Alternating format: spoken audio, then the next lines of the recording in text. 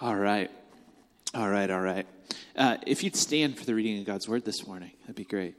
So before we read this morning, I just want to say part of the reason we do stand for the reading of God's Word is it's a symbolic thing. It's a way of saying to our own hearts that we stand under the authority of Scripture. Does that make sense? So we stand under the authority of Scripture. And then when we sit as a means of now being in a posture of reception to then receive the word of the Lord. Does that make sense?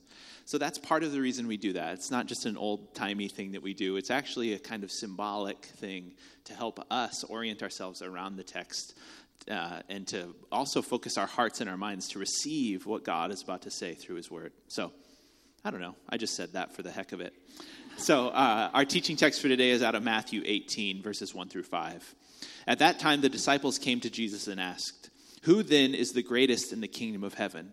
He called a little child to him and placed the child among them. And he said, "Truly, I tell you, unless you change and become like little children, you will never enter the kingdom of heaven. Therefore, whoever takes the lowly position of this child is the greatest in the kingdom of heaven. And whoever welcomes one such child in my name welcomes me." This is the word of the Lord. You may be seated. Daniel. All right. It's good to be here. Let me get situated here. All right. So it's exciting to get to share with you this morning. I always look forward to it when Pastor Nick asked me to share. It's truly a blessing and honor. And if you don't know, we're the Chi Alpha pastors here at UNI, and then also over at Upper Iowa University in Fayette, and then Hawkeye Community College. And a couple weeks ago, we shared with you about Chi Alpha, and you generously gave so we can go to the campuses. And it's been an incredible first 3 weeks we've had so far, as there's been 62 students who have put their faith in Christ at our 3 campuses. So let's praise God for that. It's a huge win. As I've shared in the past, I've grown up in church. I grew up in church, and when I was in high school, my family started attending a new church. And at first, we loved that church. It was passionate. The Holy Spirit moved in power during our services, and there was so much energy. If you've been in a charismatic church like that, you know what I'm talking about. The pastor was charismatic. He was strong, and honestly, he believed in our family. And it meant the world to us as he would inspire us to take steps of faith, as he believed in us. For me, I was a scared boy, but he saw a call to preach in my life, and he gave me opportunities to preach. Just really believed in us and really called out the best in us. However, as many good things that were happening in this church, there was also some things that when I look back, I realized were some warning signs. There were some alarming things that were happening. For one, everything in our church kind of revolved around our senior pastor.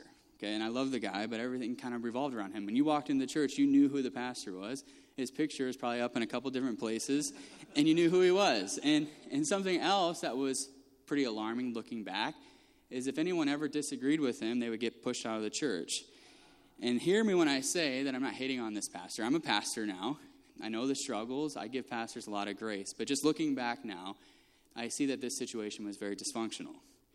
Eventually, my parents became victims to this as well, and our family was pushed out of the church. And it was pretty scary for me as a 17-year-old. And as a 17-year-old, this caused me to get very angry at the church and angry at pastors in general. And I wondered, could I ever trust the pastor again after what he did to my family?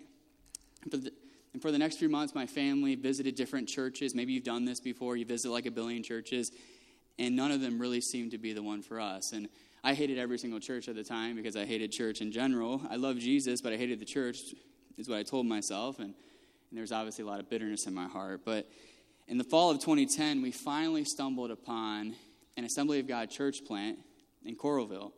And we didn't know that it was Assembly of God. We didn't know what the Assembly of God was or anything like that. All I knew is that I hated the fact that I had to set up my own chair before service. I ain't coming to church to set up some steel chair and sit in that, all right? I'm sitting in comfy seats. I did not like the church, but there was one thing that was pretty encouraging to me. I could not figure out who the pastor was. For the life of me, I could not figure out who the heck is the senior pastor at this church. There's no picture of him anywhere on the wall. And there was a guy who would speak every week, but I thought he had to be a guest speaker because he was way too laid back, way too humble. He did not talk about how he was the leader of the church. took about 4 weeks, and I figured out, oh, that's the senior pastor, the guy who's been the guest speaker for the last 4 weeks. This man was so humble and so meek. I had never seen anything like that in my experience with churches. And this is exactly what Jesus knew I needed during this season, was to see a humble servant of Jesus who really modeled Jesus' love and humility to our church. And my relationship with God ended up being restored eventually through this church, and that church is what connected me to Chi Alpha here at UNI. And today that church has grown from 30 of us setting up our own chair to, I think last Sunday they had 900 people at service. And it's not because that pastor is the most charismatic man in the world or the best preacher, although he's a good preacher. It's because I believe he's authentic and humble and he's following Jesus, and people want to be around leaders who are really modeling Jesus right. And that pastor, his name is Rich Green. He's now our assistant superintendent in the Assemblies of God, and he's a mentor to so many. So the way that my former pastor goes about life and ministry is so contrary to our culture. He continually lifts other people up, and he walks with a smallness, as Pastor Nick was talking about, but he's also incredibly confident. It's not because he's not confident, but he walks with the smallness. I think we all struggle this morning with this idea of trying to take care of number one and trying to assert ourselves over other people. We often struggle with maybe thinking a little too highly of ourselves and not highly enough of God and others. Sometimes, and I am confessing this morning, sometimes we're overly impressed with ourselves. Like, wow, I'm pretty amazing. And this form of pride causes us to treat other people poorly as we think we're superior to them. We genuinely think that. And many of us also struggle with having too low of a view of ourselves. And this manifests itself in over-analyzing ourselves all the time, criticizing ourselves as we go to bed, overthinking every conversation we had that day and how we screwed it up. Anybody been here? I've been here. That's me like every night. I'm like, oh, I screwed that one up. Maybe it's just because I screw a lot of things up. But anyways. But pride is all about thinking of ourselves too much.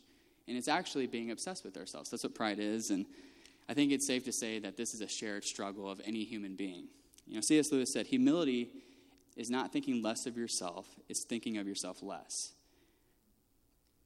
The way of the kingdom says we can be confident and secure in Christ, but we'll find the life that each of us are meant to live by going a low road that doesn't try to elevate ourselves. That's the way of the kingdom. Jesus calls us to walk with a smallness and not to get puffed up. So this morning we're concluding our series A Whole New Way. And we're going to end this by talking about how Jesus calls us to go the way of a child.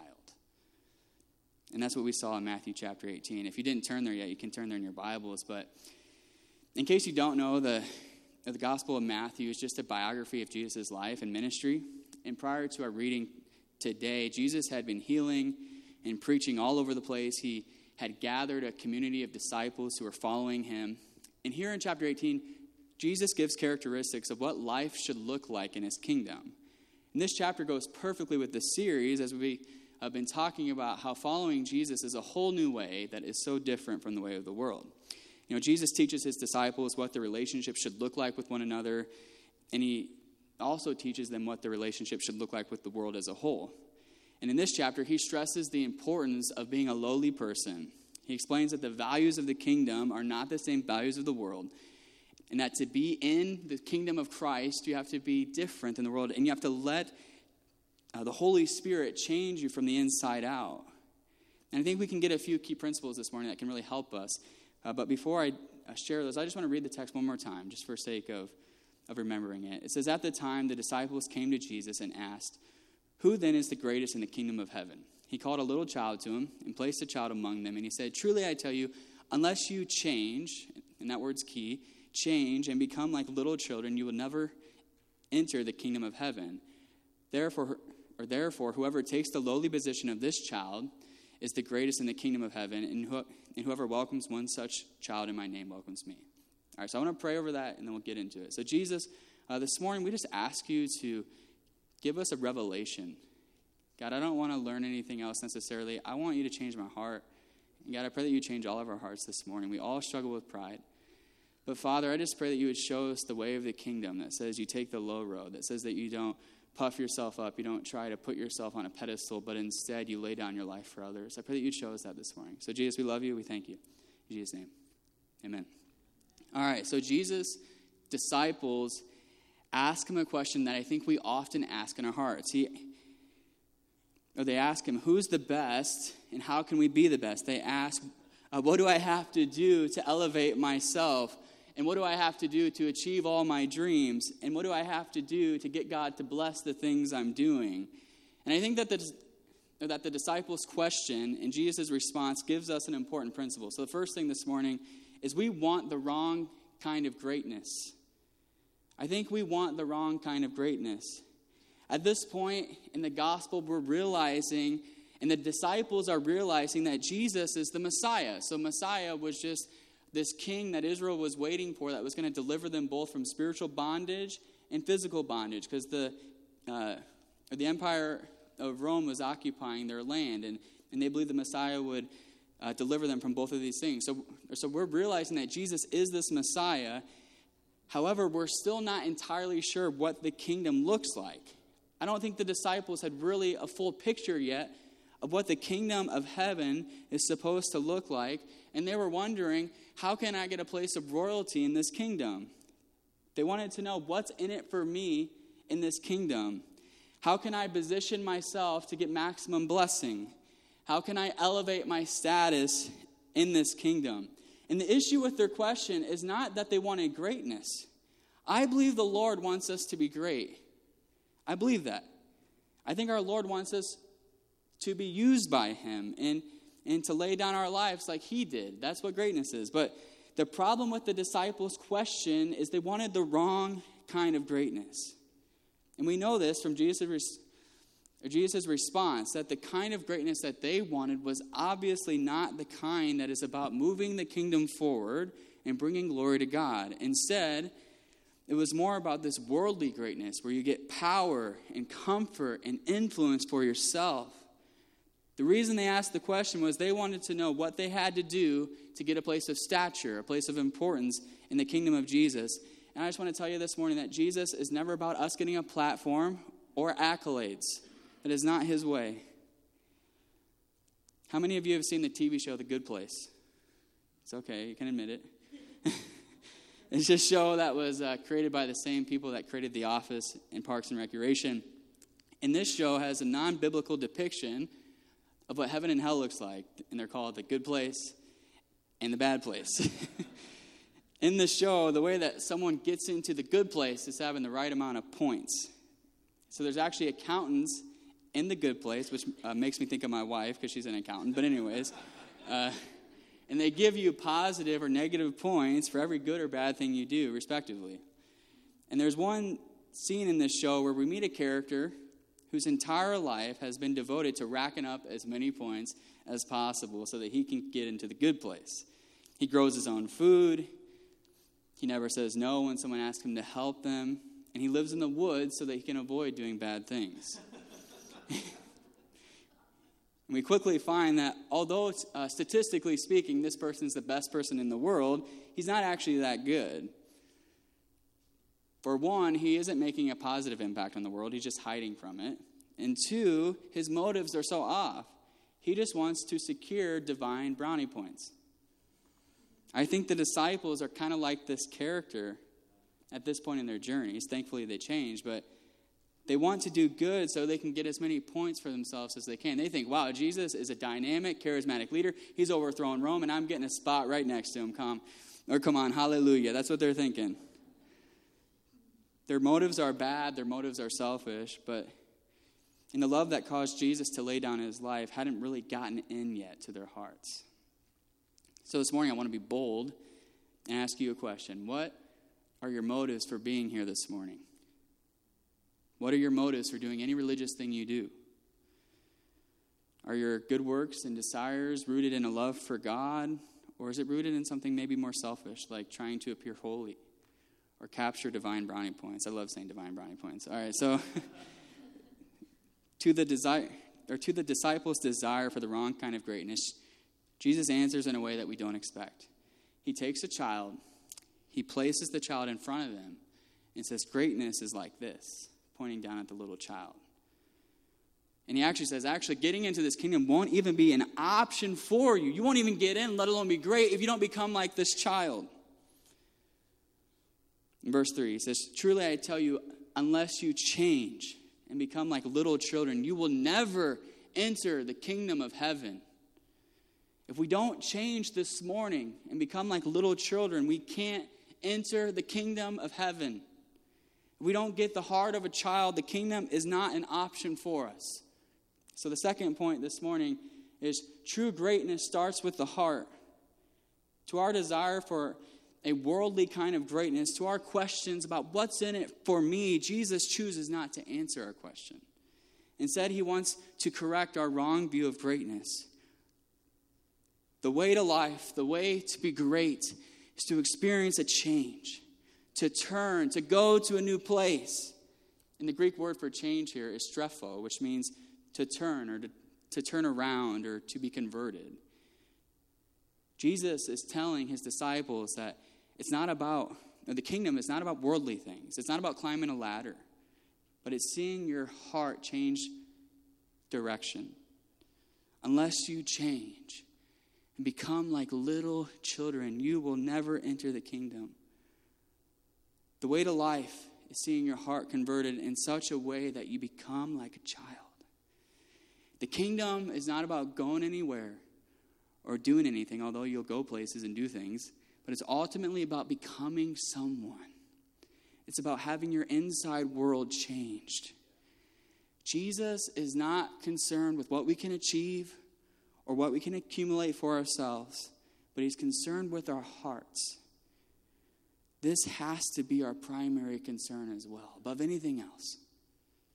And this is so contrary to our culture. We live in a culture that is all about what we can achieve and what dreams we can realize for ourselves. It's all about securing the maximum amount of comfort and pleasure in this life. And we actually, as a culture, find very little value in people who can't achieve greatness. We find value in the ones that are great according to the world. Those are the ones we look up to. But to Jesus, it's not about what's out there, it's about what's in here. When Jesus walked the earth, he continually sought to correct a theology that said it's all about appearing beautiful on the outside, but didn't deal with the inside.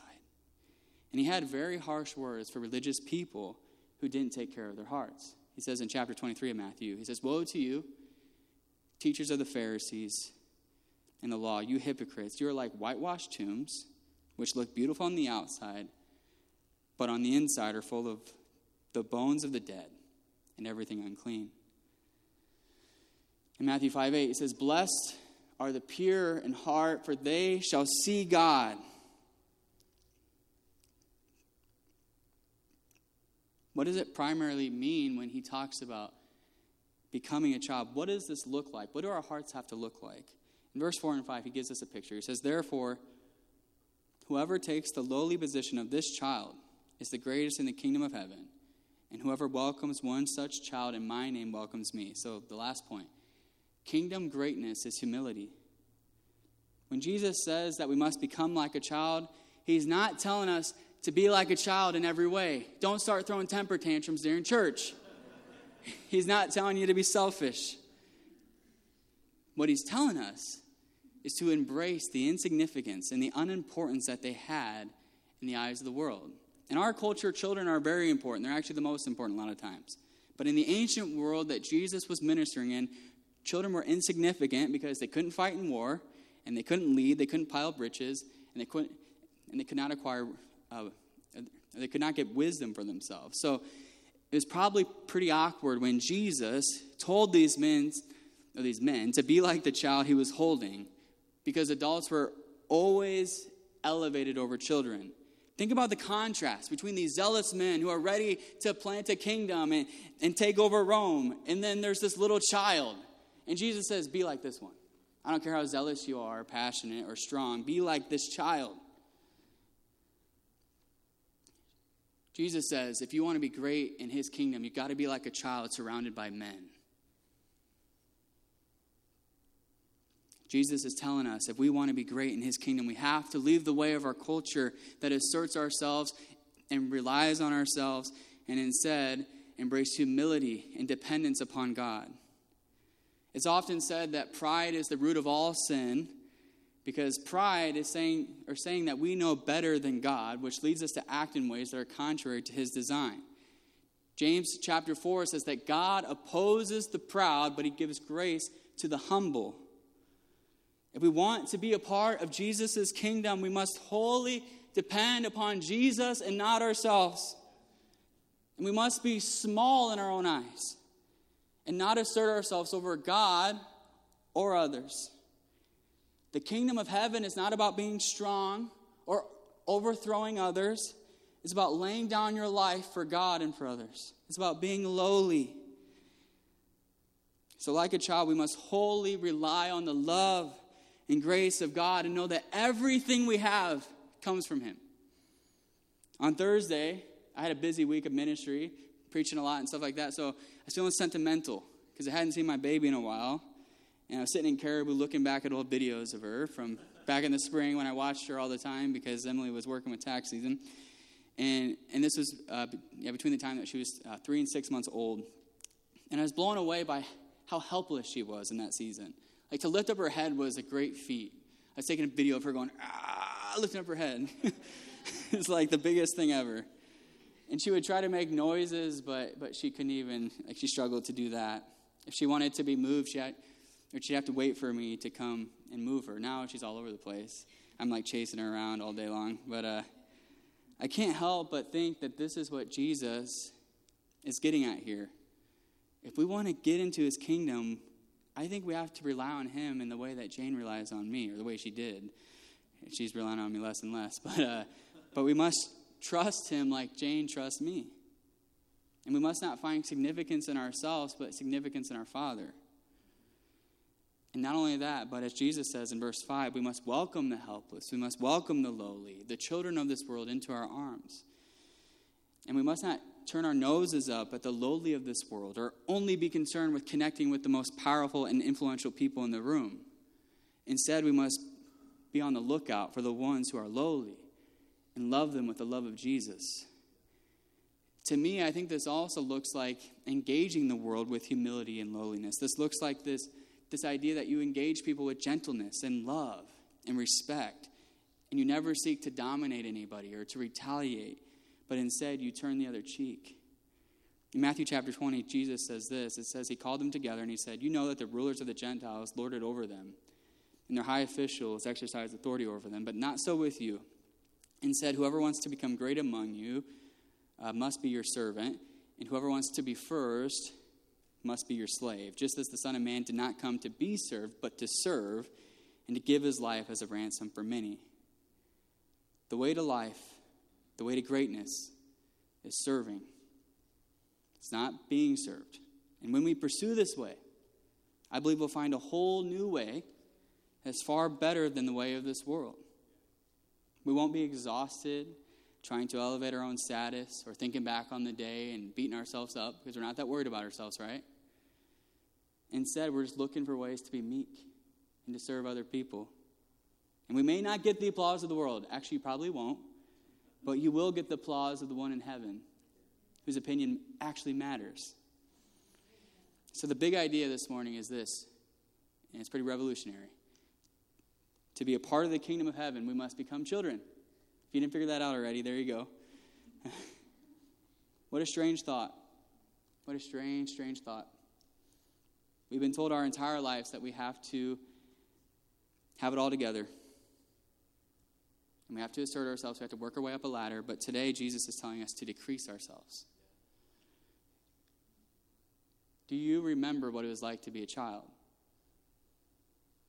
I remember depending upon my parents for everything, always trusting that they had it under control, and knowing that I was incapable of even the most basic needs or things for myself. I believe that Jesus is calling us to go back to that place in our inward world this morning.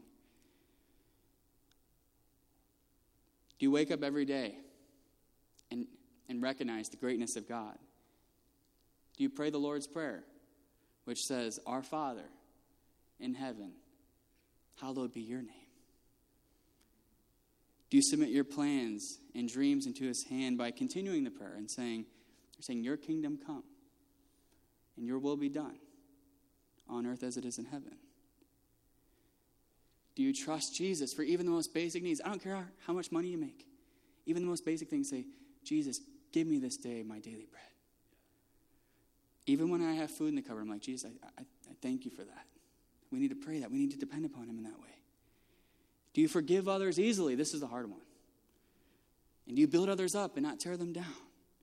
Let's pray another part of the Lord's Prayer where it says, forgive us our trespasses and forgive those who have trespassed against us. Finally, do you rely wholly on Jesus for your holiness and for living the life that he calls you to live by concluding the prayer, lead us not into temptation, but deliver us from the evil one? I didn't plan that, by the way. The worship song was the Lord's Prayer, which was cool. I didn't plan that. But I think if we can get that prayer in our bones, I think it'll change us. I think it'll help us to be like a child.